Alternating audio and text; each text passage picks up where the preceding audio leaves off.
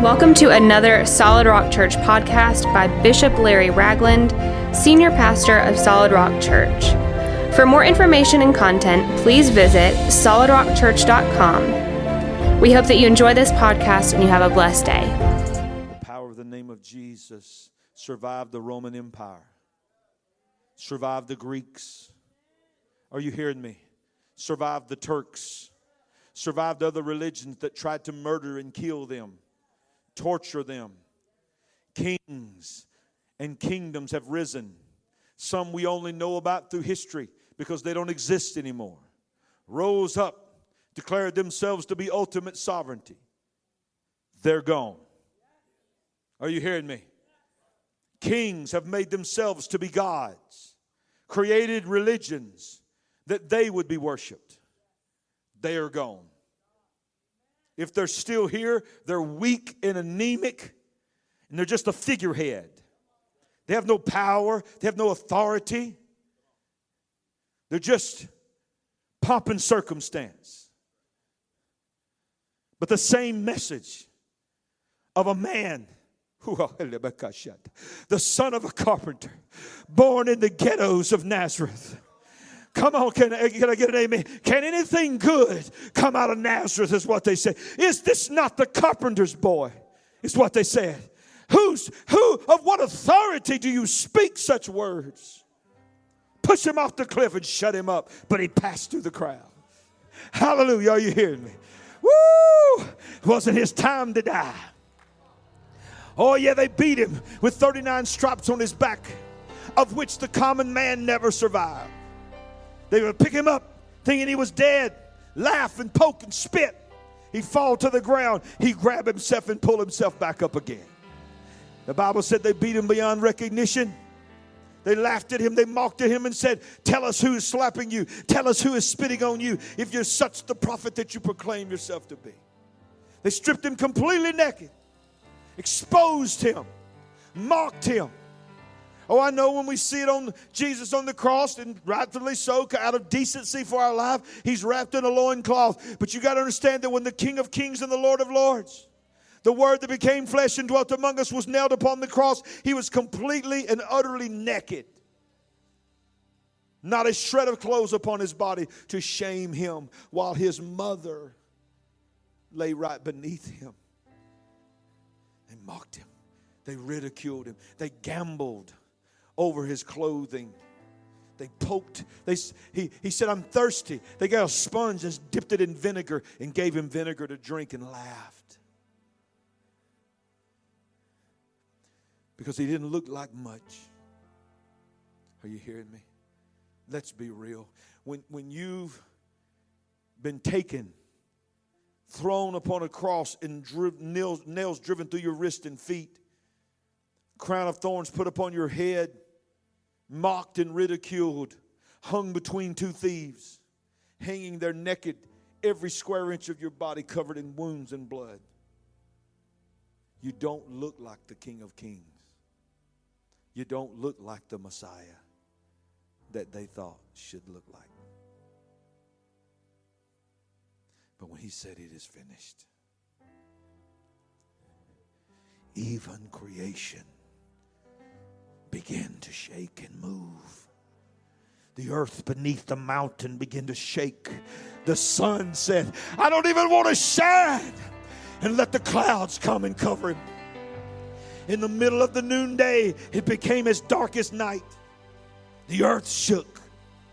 Tombs of the Old Testament dead were opened up. And the dead, that some had been dead for hundreds and hundreds and hundreds of years, the Bible said, walked out of the tombs. They still didn't know what was going on, but they were scared. But I'm going to tell you something, when God begins to move, regardless of the circumstances, he'll move in the most difficult moments you could ever imagine him to move. And he'll move on the very people that cursed him, the very people that nailed him to the cross. The man with the hammer still in his hand fell to his knees, and the Bible said, surely, the soldier cried out, surely this is the Son of God. There's about to be a shaking moment, y'all. that the Bible says in the book of Hebrews is what I'm going to be teaching on in the coming weeks here in this house, in this brand new series called Greater. If we can make it there before the Lord comes back, if the Lord will let me get to the end of Hebrews, all of Hebrews is teaching us that Jesus is greater.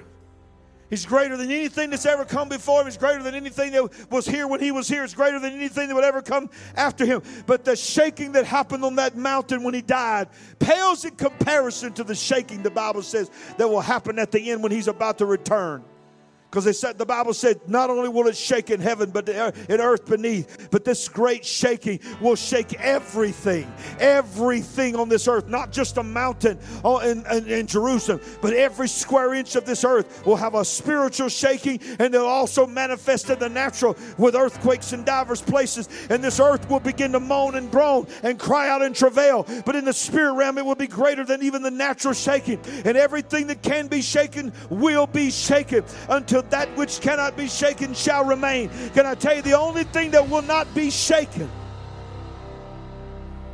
is the name of Jesus and those that follow and live under the authority of the name of Jesus. This book called the Bible has outlived every person that has ever said it was a fairy tale. They've written books to try to turn you against them. They're dead. They're gone. Nobody's buying their books anymore. This is still the number one selling book in the entire world. Come on, give the Lord a praise. It's still the number one selling book in the entire world. You can't stop Jesus. When we was on vacation, my nieces, I forgot what they called it.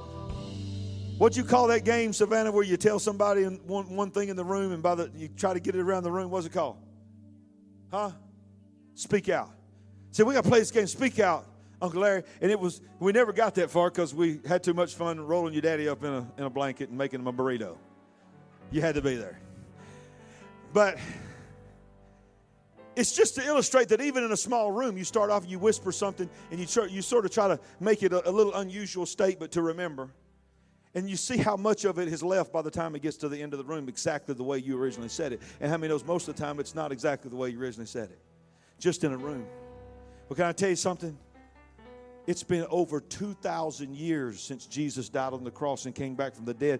And it's been thousands and thousands of years since the letters that are in the scriptures were written. It's been a century since it's been translated into English and other languages all over the world. And here's the reality. No one has changed the story. It's still the same. When they found, well, come on, y'all hear me. When they found the Dead Sea Scrolls in the mountains that somebody had hid, that they had written, the Maccabees had put in the Dead Sea Scrolls and hid them in pottery up in the mountains to hide away from those that were persecuting the early Christians. It was, some believe, was put up there as early as 100 years from the resurrection of Jesus Christ. They were still telling the story less than 100 years. When they got those Dead Sea Scrolls out, most of them had disintegrated and decayed over time. But they were able to find an entire chapter of the book of Isaiah, and they were able to put all the morsels together, all the pieces together. And when they put the pieces together from 100 years after the resurrection of Jesus Christ, of one of the chapters of the book of Isaiah, it was word for word and letter for letter in the same book of Isaiah that you have in your Bible right now. Not a single word was different. I'm going to tell you something, that's impossible unless God's hand is upon it. You might as well shout amen. Father, in the name of Jesus, as we go forth, open up our minds and hearts over the next weeks and months and ever how long, God, it takes us to see and understand what Scripture says about your Son, Jesus. Jesus, we know you are known as the Son of God. And that has confused a lot of people, Lord, hearing the word Son of God. But I'm asking you to anoint me, because your word is anointed, and it's all through Scripture, that you are not just the Son of God, you are God. And God, we ask that you open up the minds and the hearts of people to understand that Jesus, you are eternal. You were the one that was and is to come. You are God. And Lord, as we teach your Scripture, open our minds and hearts so that we would absorb your Scripture, to be able to defend our faith in this moment. In Jesus' name, everybody said amen. All right, y'all remind me about offering and announcements at the end, okay? It's y'all's job. Everybody say, I received that mission. 5 people received that mission. The rest of you are scared like me that you'll forget. I understand. I'm going to begin a series today called Greater. Not you being greater. And I know I wrote a book called I See Greatness in You. And God is and wants us to have greatness in our lives. But all of our greatness is always tied to the greatness of God. You can't be great in God without God. You could be good and you can do great natural things, but the greater that I'm talking about is not you won the gold medal instead of the silver medal. So you in the natural were greater than one or others in that race, so you call yourselves the greatest. I understand that. You know, I know some of you think that LeBron is the greatest. I'm praying for you. We all know who the GOAT was. Come on, y'all hear me. That's all I'm saying. The rest of y'all, you're just too young. You just don't know. Am I preaching right? Well, MJ. Okay. Jordan is greatest.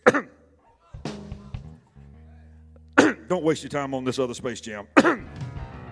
It'll never replace the original. Oh, I'm sorry.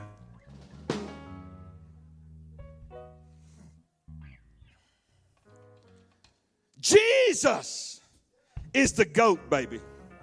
You want to find out the GOAT? It's Jesus. Some of y'all really old. You'd be like, did he just call Jesus a GOAT? G-O-A-T. Greatest of all time, baby. Somebody shout, Jesus is the ultimate GOAT. I'm trying to preach. Y'all keep messing with me. The book of Hebrews, more than any book in Scripture, it connects the dots between the Old and the New Testament. Hebrews also helps us understand the connection and relationship of the Jewish people and the Christian people. It also helps us to remember and understand the relationship that the church has with Israel. Hebrews shows us that Jesus had made a greater life for us. He desires for us to live in that great life. Remember what he said? The thief comes to steal, kill, and destroy, but I have come that they might have life and have it more abundantly. Greater. It's a book of many amazing principles, revelations, and mind-blowing teachings. I'm just reading to you some things that God gave me as I'm typing them.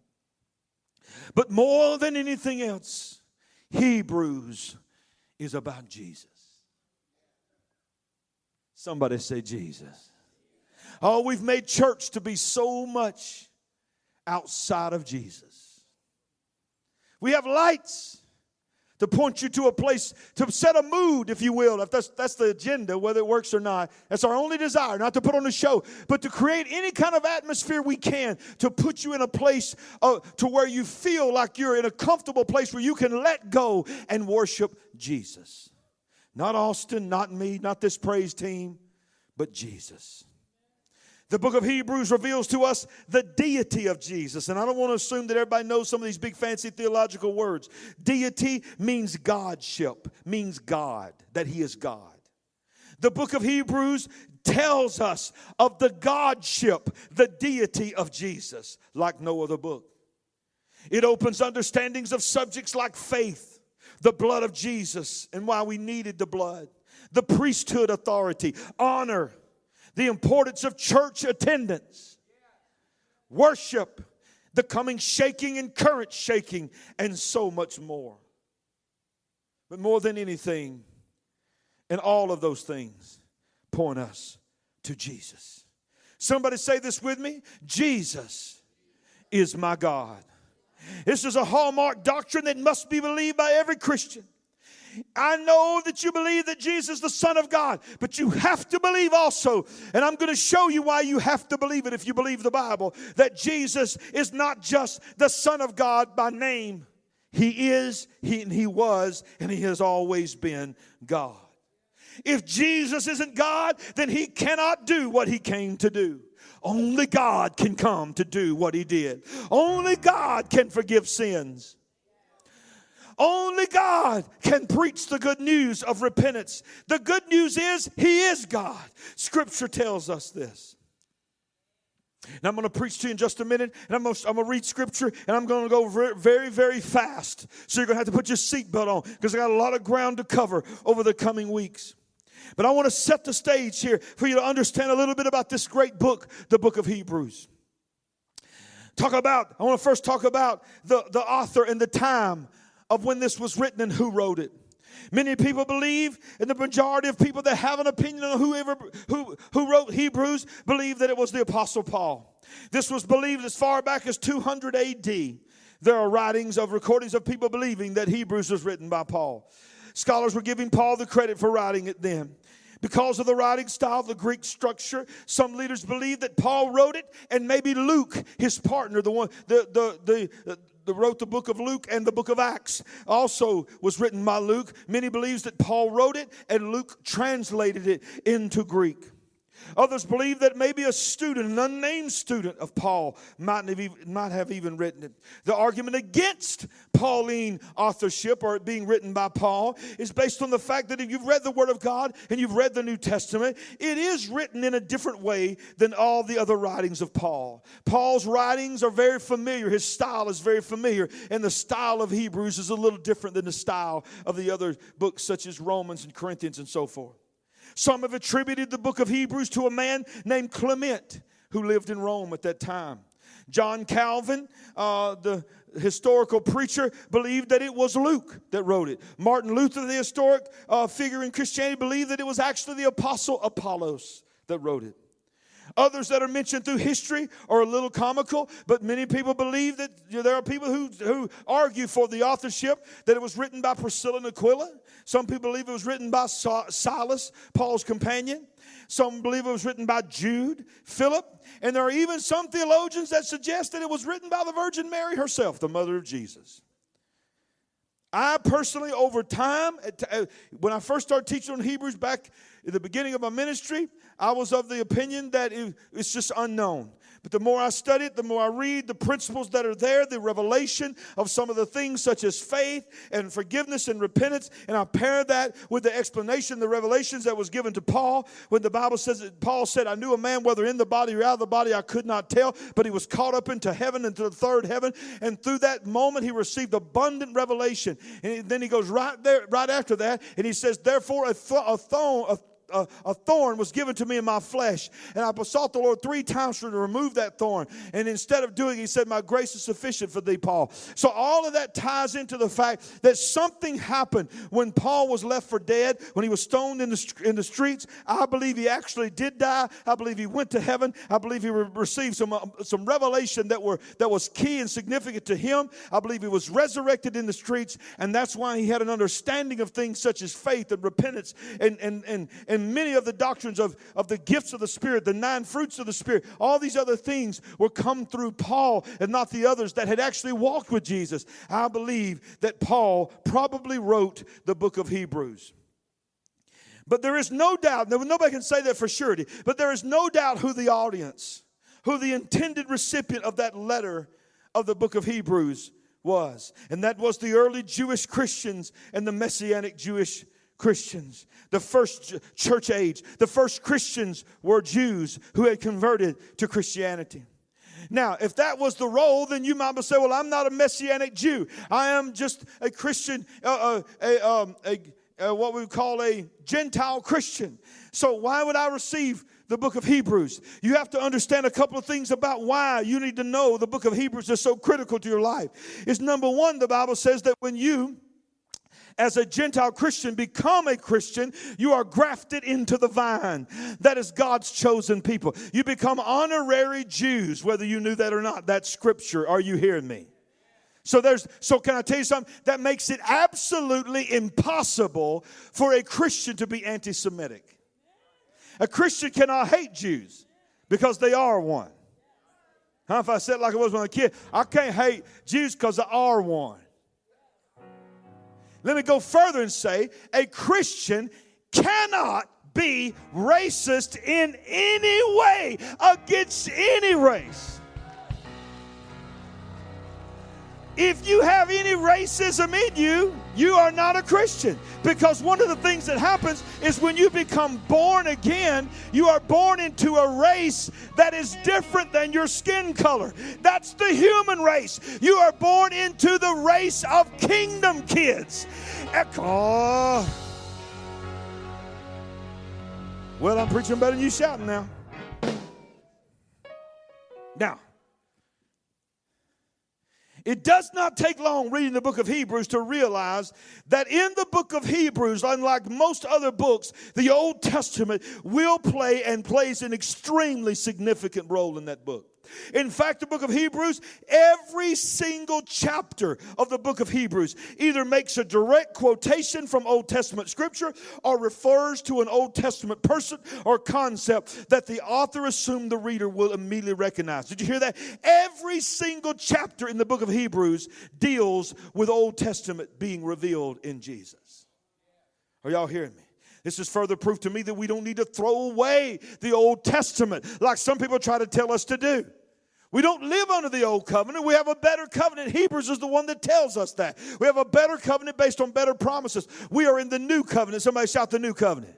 But we can't forget the old covenant. We can't forget the stories that are there. We can't forget the principles that were there, because all of the Old Testament is the New Testament concealed. The New Testament is the Old Testament revealed. Oh, I'm preaching better than y'all shouting this morning. It's been a long time since I did a little preaching on Sunday morning. This is called teaching and preaching at the same time. Preaching. Somebody shout preach and somebody else shout teach. Okay. Somebody say this. This is the message. Say it loud. This is the message. Jesus is greater than anyone, anything. Hebrews chapter 1 verse 1 says this. God who at various times, watch this, you underline this in your Bible, write in your Bible, highlight in your Bible app or whatever. God who at various times, you see this, I'm going to break it down. Various times and various ways. How many knows various means multiple, different? Not just different in number, but different in ways. Various means not just 5 things, 5 ways of doing it. 5 various ways is, you do 5 things, 5 different people can do the same thing the exact same way. That's just 5 people doing it. But 5 people doing it in a various way means that they're all still doing the same thing, but they're doing it, they're revealing it and explaining it in a little different form. It's like I've always used the example of, I was born on Elvis Presley's birthday, January the 8th. So my mom was the greatest and is the greatest Elvis fan I've ever known in my life. And I was raised on Elvis because I was born on her birthday. She was absolutely enamored with Elvis. And when I came into this world on Elvis Presley's birthday, she took it as a sign from God. Praise God. Her son was born on Elvis Presley's birthday. So what she did was from the time before I could even crawl, not walk, I had Elvis Presley playing in my mama's house.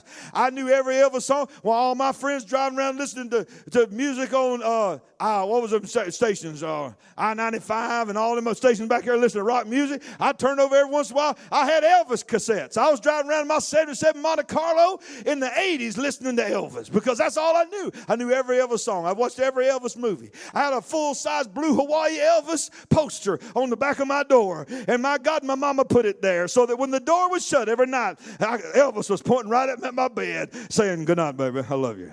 Thank you very much." And so what am I trying to say is this. I remember as a little boy hearing, "Ain't nothing but a hand, no, crying all the time. You ain't nothing but a hand, no." I used to do a better Elvis than that. I used to do Elvis Blue Christmas every Christmas. I need to bring that back.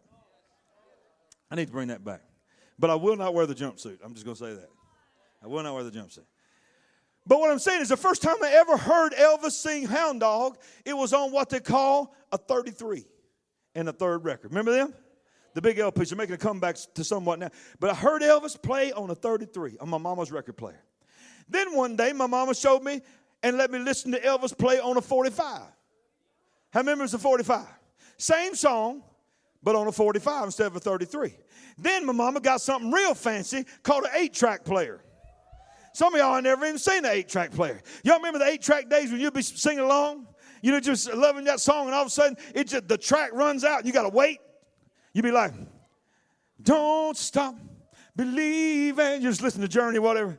Hold on to that.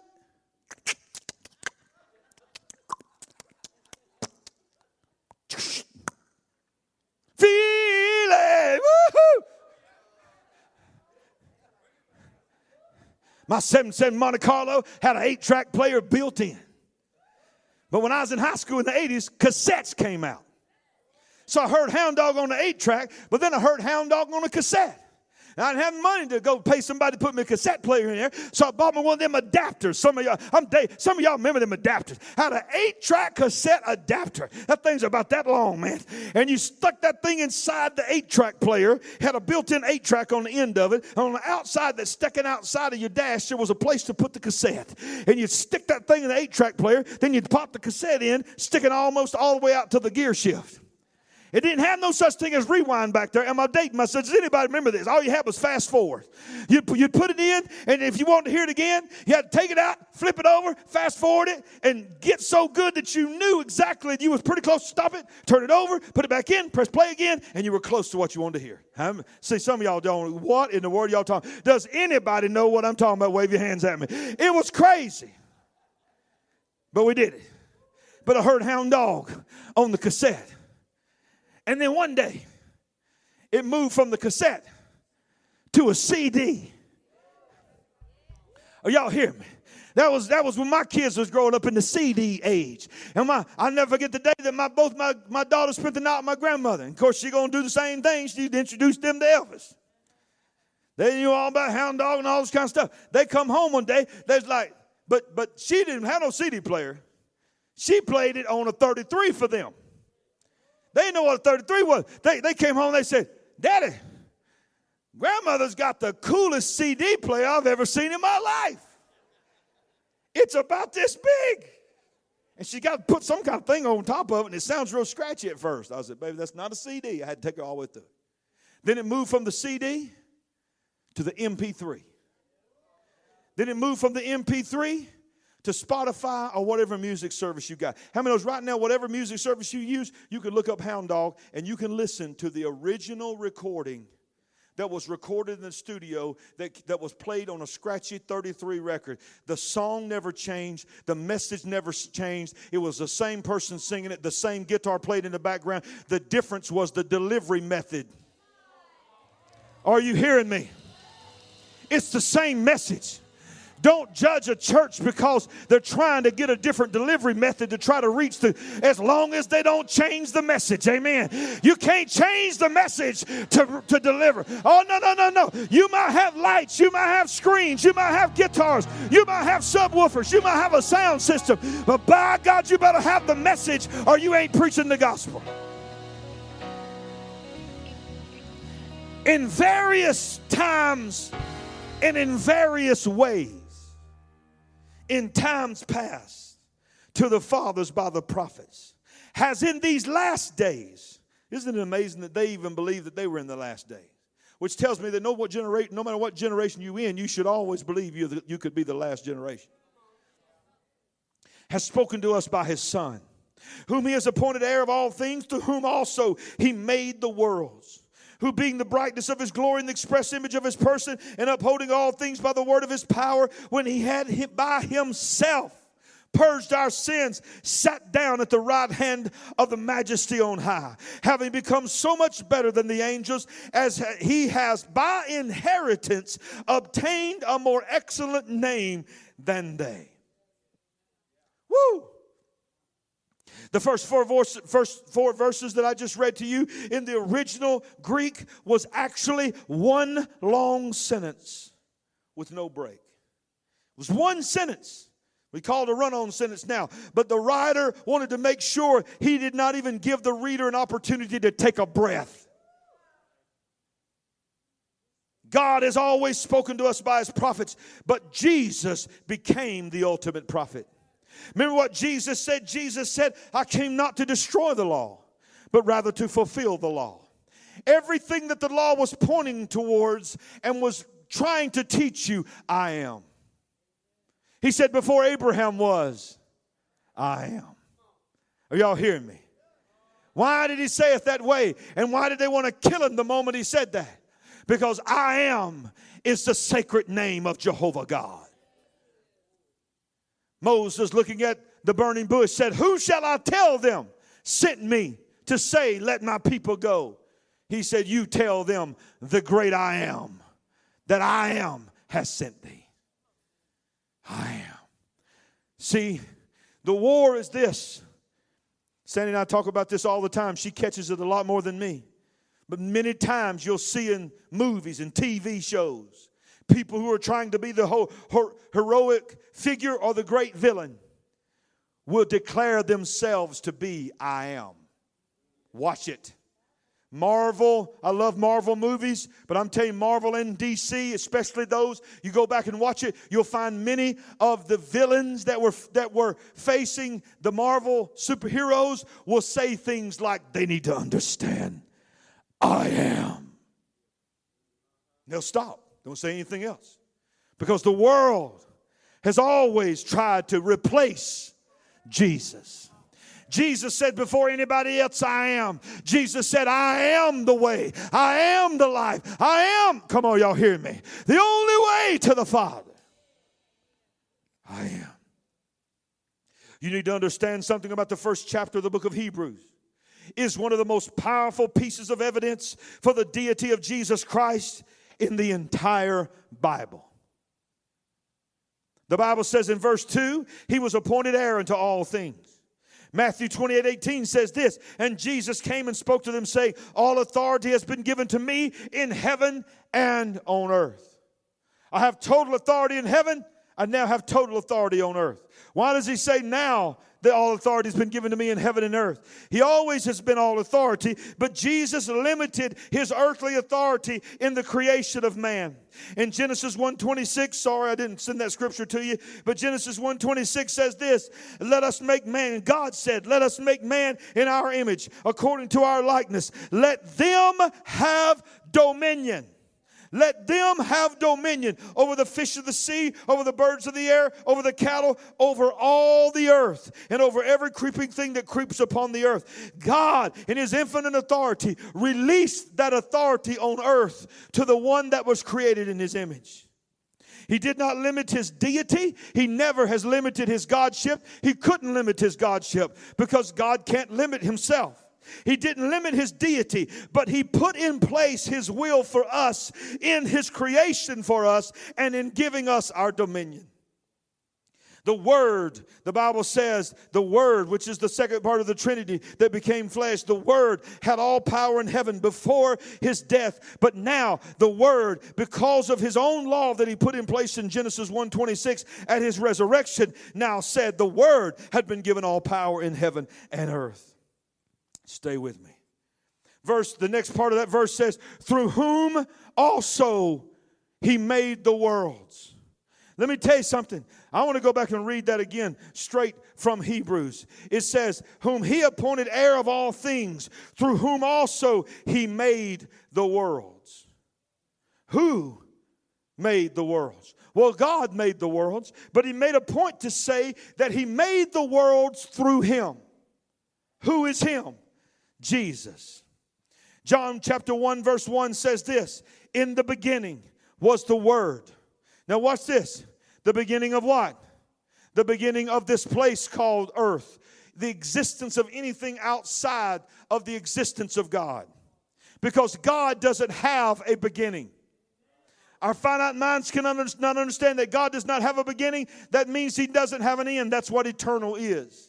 But in the beginning, not in his beginning, but in our beginning, in humanity's beginning, in the universe's beginning, in everything that exists outside of the existence of God's beginning was the Word. Notice he didn't call himself Jesus at that time, was the Word. And the Word was with God, comma, and the Word, say it loud, and the Word, not one day will be God, but was God. And if you were raised Jehovah's Witness, you read in your Jehovah's Witness version of the Bible, because you got your own version of the Bible, it changes it and puts one other letter there and says the Word was a God. And I want to tell you that he was a little God underneath the big God, that Jesus couldn't be God and be the Son of God as well. Well, they don't allow God to show them what the Scripture says. He was in the beginning with God, and all things were made through him. Is that not what Hebrews just said? And without him, nothing was made that was made. Him, the Word. Now, we can't understand this, but here's what you got to wrap your head around is this. God, we serve one God who manifests and reveals himself in three persons, Father, Son, and the Holy Spirit, of which each have a role that it shows us the power of God. The Holy Spirit is how he is the breath of God. The word spirit means breath. He's the breath of God. He's how he breathes on us. That's what the Bible said, that God breathed into man and man became a living soul. You hearing me? I mean, without the Spirit of God, we're dead, right? The Word, the Bible tells us in Corinthians, I believe it's Corinthians, maybe Colossians, it's not in my notes. It says, there are three that bear record in heaven. The Father, the Word, and the Holy Spirit. The Word is the voice of God. The Word is the power of God. And when he says all things were created by him and nothing was created that was not created by him, you go back and read the book of Genesis, it will say that every single time anything was created, he didn't just create it, he said, and God said. Are you hearing me? And God said, let us make the heavens. And God said, let us separate the waters from the earth. And God said, let there be fowl in the air. And God said, let the waters bring forth every living creature. Are you hearing me? So when he said it, the Word, his Word was the creative force that the Holy Spirit himself, his own breath, picked up and brought from one dimension to the next dimension. And that was nothing became something. Is it deep? Are you still alive? Look at your neighbor and tell him, wake up. It's 11:32. I told you I'm going to do some preaching today. Is this good? How many like sometimes get a little deep in the Word a little bit? All right? Okay. He was at the beginning with God. All things were made through him. Without him, nothing was made that was made. Then he goes on in verse 3 of Hebrews chapter 1. When he had by himself purged our sins. He declares, God the Father declares the Son of God, who was the absolute force that created everything that we see, the Word of God himself, somehow purged our sins.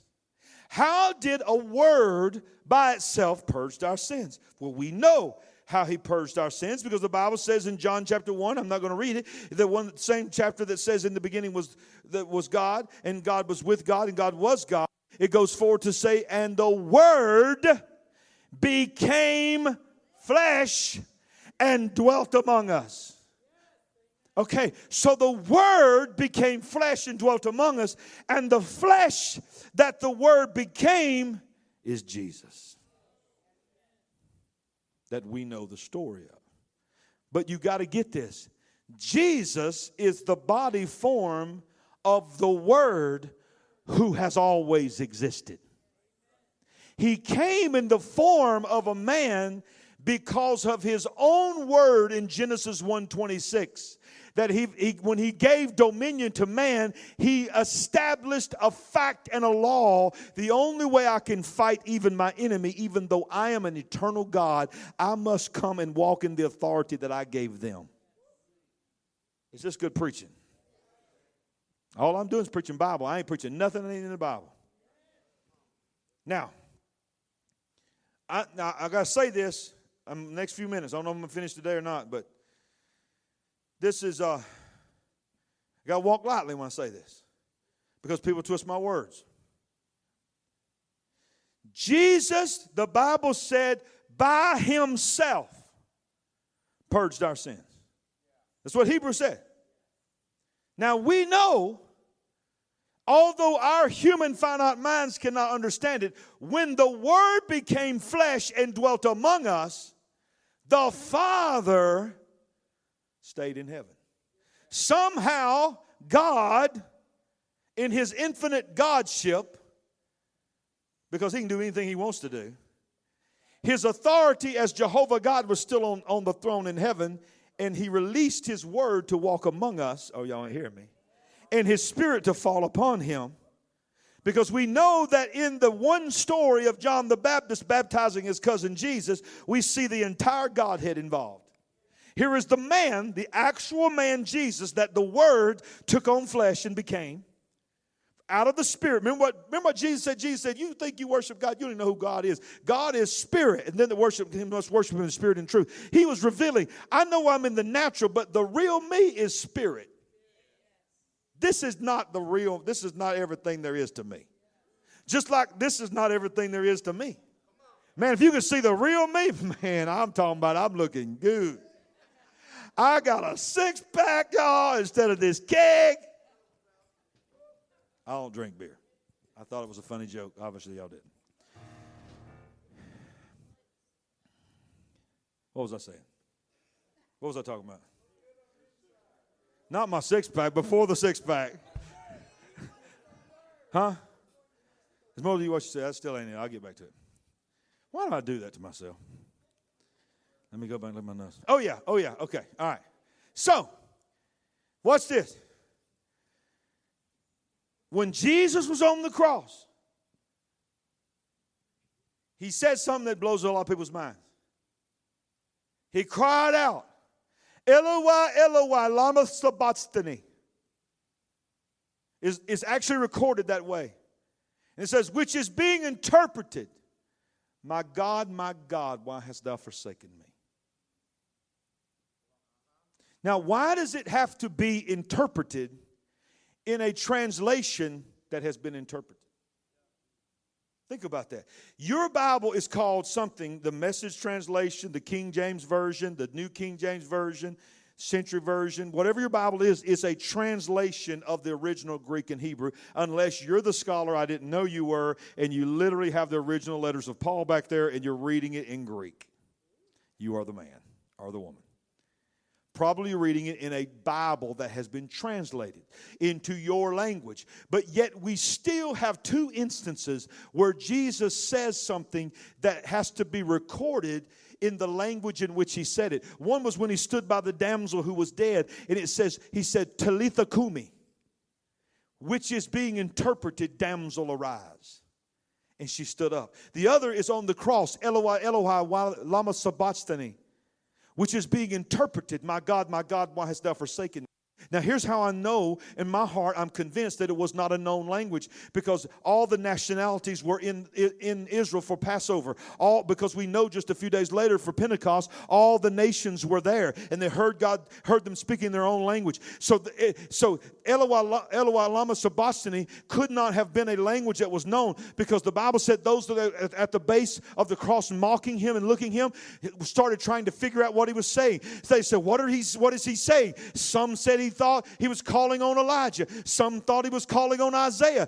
Some thought he was calling on another prophet. They couldn't understand it. Let me tell you something. When you are in the natural realm, it's going to blow your mind. And it's going to blow your mind, because here's how you got to have confidence that not only was Jesus all God, but he made sure that he was all man. Because sometimes your body, even the body of Jesus, is under such disarray and pain that his body cannot even cry out. But the Bible says in the book of Romans, sometimes you don't know what to pray, but your spirit can be found praying for you in groanings that cannot yet be uttered. In the natural, the body of Jesus couldn't even utter a word, but I believe on the cross, Jesus was given a preview of Acts chapter 2. The spirit man began to cry out. Now, why would he cry out that? It wasn't a judgment against God the Father. It was an acknowledgement of the power of that moment. For that brief moment, not only were they separated from heaven and earth, the Bible said he that knew no sin became sin. And whether you want to call it like the old time preachers used to say, at that moment God turned his back on his son. I don't know if that's what he did. I have a doubt that he would ever turn his back on his son. But something happened that in the body of Jesus, he felt something, a brief moment where he felt sin, of which he had never felt before. He had been tempted in all manner, the Bible says, yet without sin. It wasn't his sin, it was our sin. Are y'all hearing me? I feel the Holy Ghost. And that sin hit him, and his spirit man, it hit his spirit man too, which is the Holy Spirit. And the only reaction was, how is this possible? Where are you?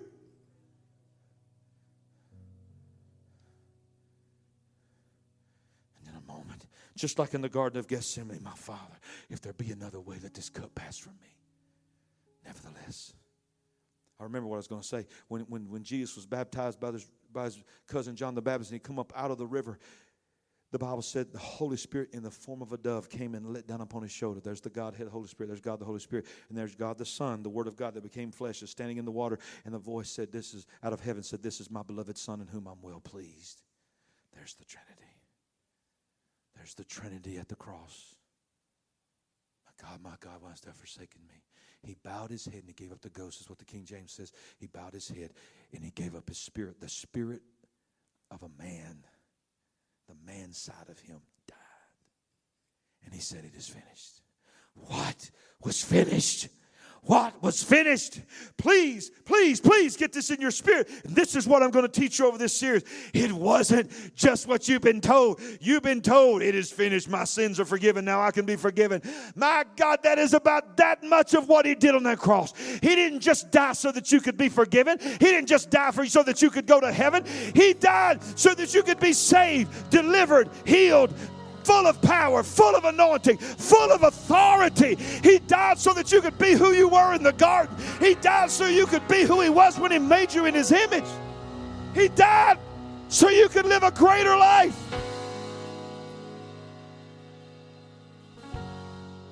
But here's the powerful thing. I didn't say this. God said this. In Hebrews chapter 1,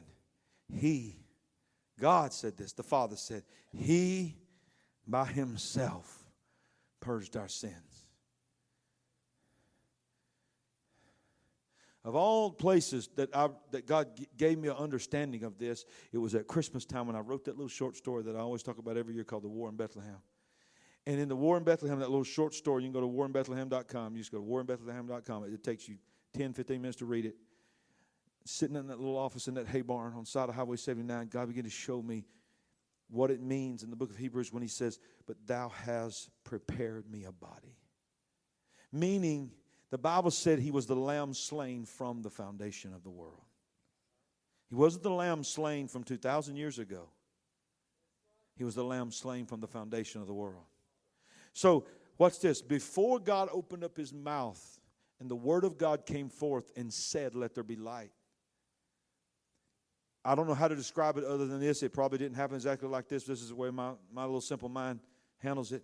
When they were getting ready, when God, I hate to use the word they, because I want to say God, when he was getting ready to create all of this, they knew, God knew, Father, Son, and the Holy Spirit knew, man will not be able to make it on their own.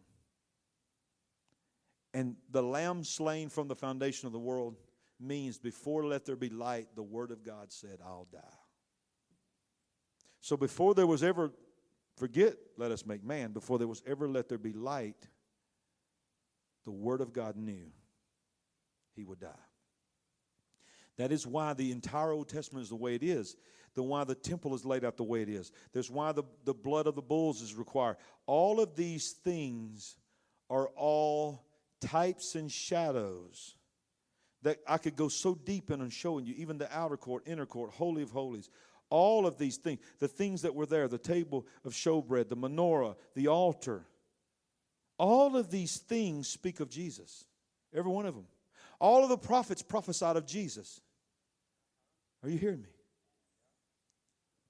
Well, he's the Word, right? So is the Old Testament the Word? So that's why he said, listen, don't get me wrong. I'm not here to rebuke the Word.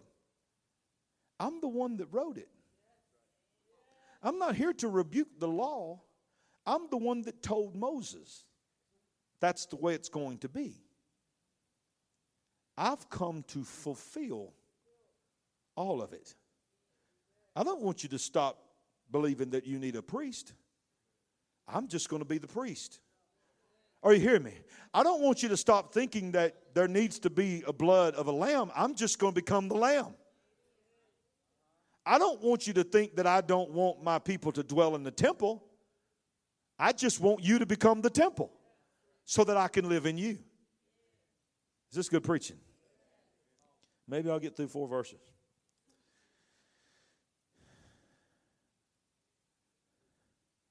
He sat down. Watch this. See, it was Jesus himself. What I want to just finish by just saying this. Jesus, the Godhead, the Godhead, Father, Son, and the Holy Spirit were all involved in everything that's ever happened. But it was the body of Jesus that stood on that cross.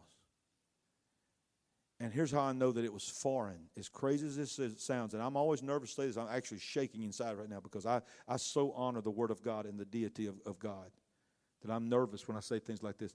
But because you want to think, how could anything be foreign to God? But God had never been a man. He made man. He knew everything there is to know about man, but he'd never been a man because he's God. He's not man. Our ways are not his ways. Our thoughts are not his thoughts. He is not like us, and you are not like him. You will never evolve into him. There's 2 sure things in life. 1, there is a God, and 2, you're not him. Don't listen to these people tell you you're going to evolve into being some kind of God. Nope. All right, watch this. Here's how I know it was foreign to him. Because even though it was his plan, even though he was the lamb slain for the foundation of the earth, when it all came to the body of Jesus and to the actual brain of Jesus in that garden, why didn't he just say, well, here we go. This is what we talked about was going to happen. Let's do this thing. No, God, the King of Kings and the Lord of Lords, the Creator that just said nothing was made that was not made by him, that his word upholds and sustains it all, said, if there is any other way, I know for all eternity, I knew this day was coming. I'm the one that planned it. But I'd never been in this before. But immediately, nevertheless, not my will, but your will be done. How awesome is it that God, the Word that was responsible for everything being created, was in his life, if anything, teaching us submission to authority and flowing in authority, because even though he is God and equal with God, while he was here on this earth, he taught us, walk in your authority here on this earth, but respect and honor the authority of our God in heaven, of your God in heaven.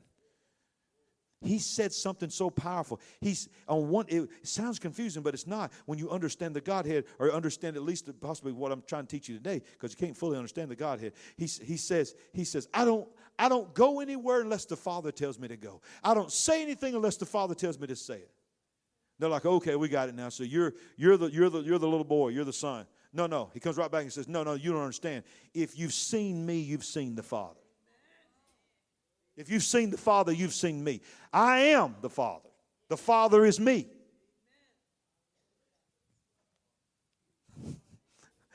Some of y'all's heads just... Now watch this. So when he died, watch what happened. He come back from the dead, 10 minutes. Get ready to hit that fire on those announcements. I remember all on my own. I remember I got to do announcements. I got to remember to do offering. It's going to be awesome. I got this.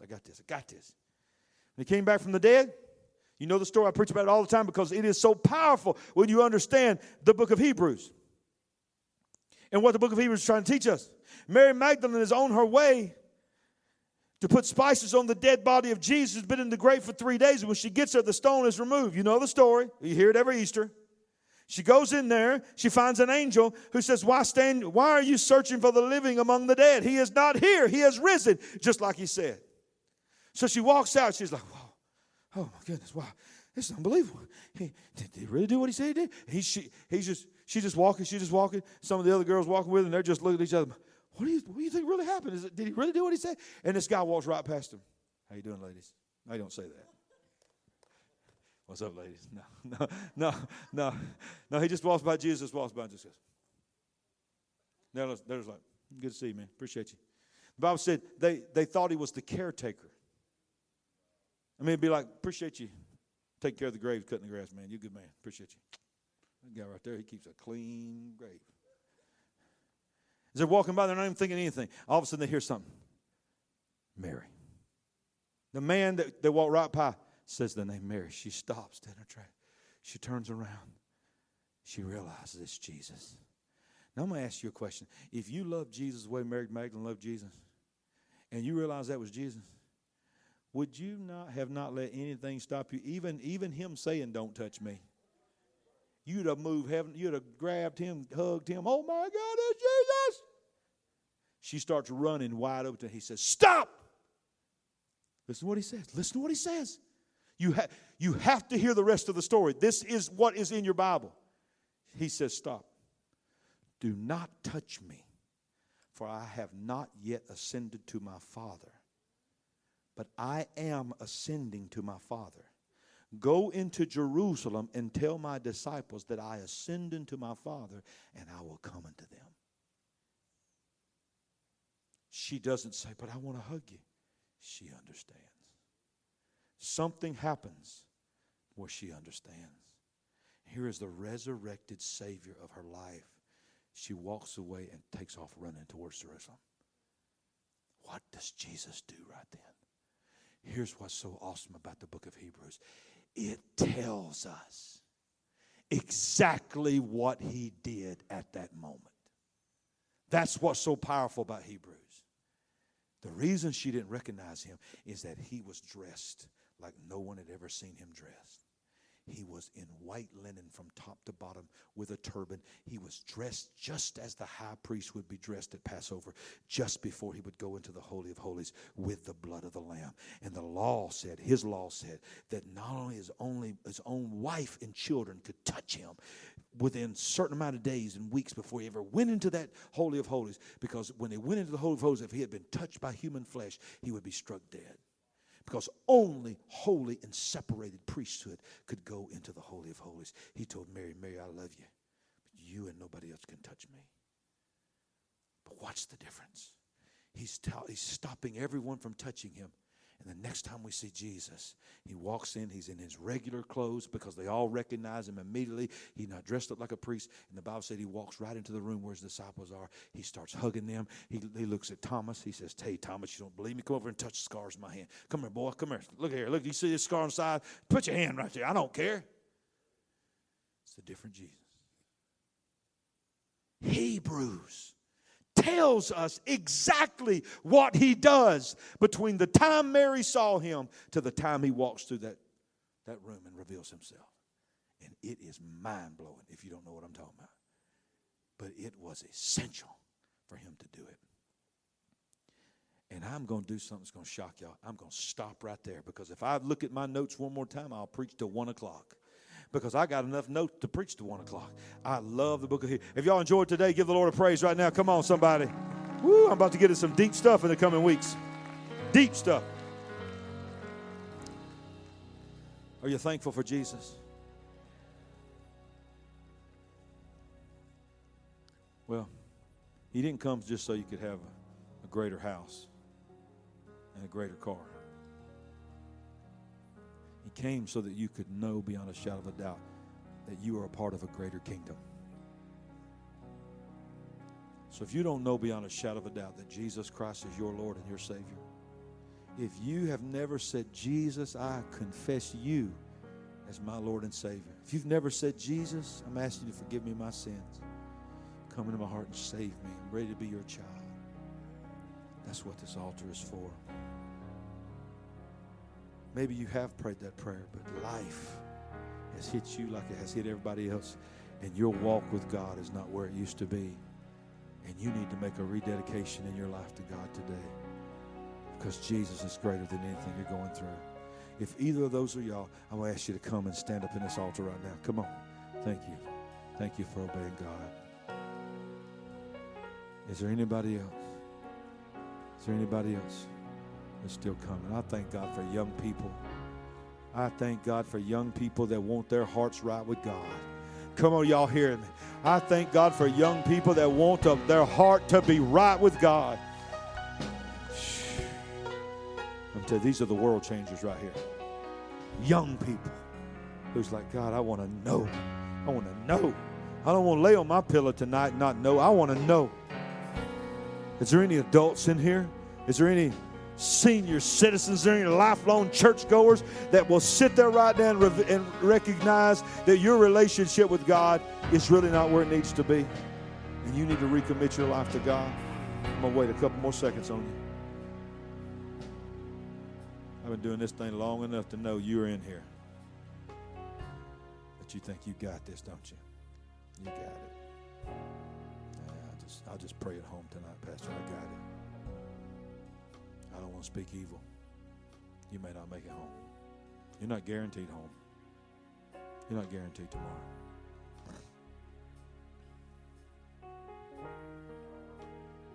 3 seconds. Okay. All right. Thank God for these two young people. Would you stretch your hands towards them right now? Raise your hands. Let's pray together. Let's help them pray. Father, we come to you now in the name of your Son, Jesus Christ. Jesus, we confess you are God. You walked among us.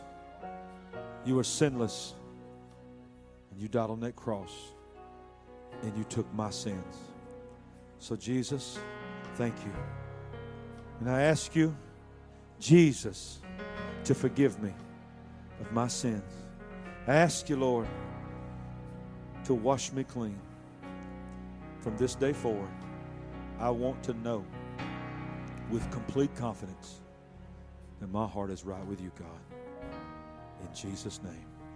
Everybody said, amen. Amen. Austin, Sandy, Mandy, would y'all just come up here and just shake their hands, hug them? Charlotte, will you come up here and just tell them how proud you are of them? Praise God. Praise God. Praise God. Thank you, Lord. Thank you, Lord. Thank you, Lord. Come on, give the Lord a praise right now. Aren't you excited when you see young people, teenagers, students coming to the altars? Thank God for the altars.